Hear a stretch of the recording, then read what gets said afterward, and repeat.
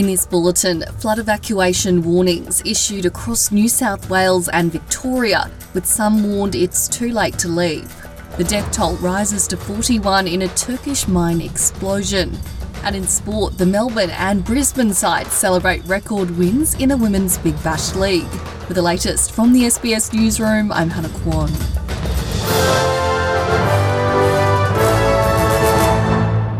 Flood warnings remain in place across the eastern states, especially in Victoria and New South Wales. A major flood warning has been issued for Victoria's Goulburn River, with major flooding occurring in north-central Victoria's Shepparton, as well as in Seymour and Murchison. Authorities are now warning it's too late for many residents in Victoria's north to evacuate, as the Midland Highway closed earlier than anticipated on Saturday evening.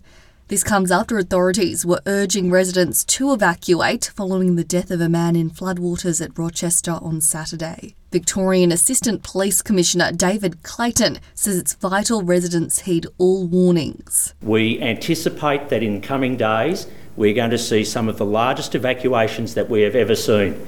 So please heed those warnings and evacuate when you're asked to. The consequences of not heeding the warning have been seen in some areas where we've responded to those homes that were asked to evacuate and we've had to rescue people. Overseas, and as the 20th Communist Party Congress commences in Beijing today, President Xi Jinping is expected to be handed a third term. Experts say despite growing frustration in a country still committed to a zero-COVID policy and with tight control over citizen dissent, the president's grip on power remains firm. Editor of Mingjing News Ho Pin says the Congress comes at a time of impenetrable power for China's leader. In the past, the party Congress in China was similar to elections in the West. There were many factions, many struggles and many disagreements. This is likely going to be the first one without factional struggles since the establishment of the Communist Party of China, which means that Xi Jinping has taken control of everything.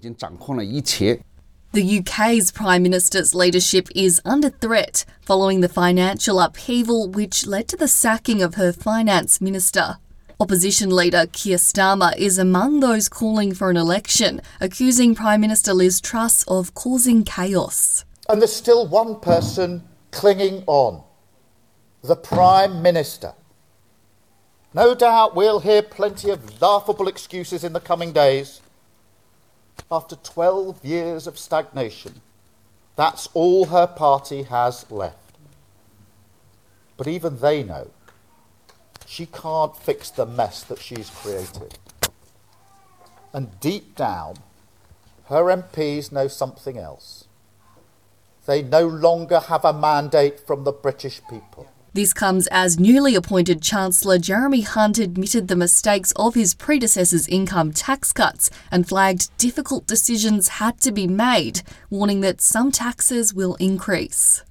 Turkey's president says the death toll from a mine rescue operation has risen to 41.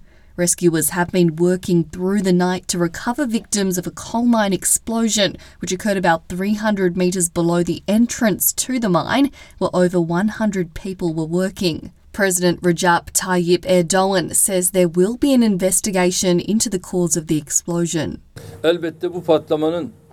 The reasons of this explosion and the people responsible for it, if any, will be revealed with an administrative and judicial investigation.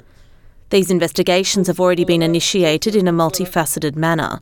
Our priority was to reach the workers trapped underground. We have finally taken out the 41st miner. US President Joe Biden has reaffirmed his support for protesters in Iran after 4 weeks of demonstrations. Iran's supreme leader is warning the Islamic Republic can't be uprooted, and President Ebrahim Raisi on Friday accused the United States of a failed policy of destabilisation. But the US president remains firm in his solidarity with protesters, echoing their calls for fundamental rights. I want you to know we stand with the citizens and brave women of Iran. For real. For real. And right now are demonstrating to secure their very basic fundamental rights. Women and men should have the right to freedom of expression and assembly, And women all over the world are being persecuted in various ways. But they should be able to wear in God's name what they want to wear. No one should be telling them what to wear. And Iran has to end the violence against its own citizens simply exercising their fundamental rights. Turning to sport, and the Sydney Sixers and Brisbane Heat have recorded wins in the Women's Big Bash League doubleheader in Queensland. Sixers spinner Sophie Eccleston captured 4 wickets as the England international set up a 17-run win over Adelaide Strikers in the first of Saturday's 2 fixtures. Their 19-year-old Heat opener Ellie Johnston plundered 4 sixes to help her side to a thrilling 9-run win over Melbourne Stars. Commended with Player of the Match, Ms Johnston pledged even stronger matches ahead from her Melbourne side. No, we went out there and maybe there was a couple little things we needed to work on still, but we're probably still only running at 80-90%, so watch out for when we're 100, that's for sure. And that is the latest SBS News. I'm Hannah Kwan.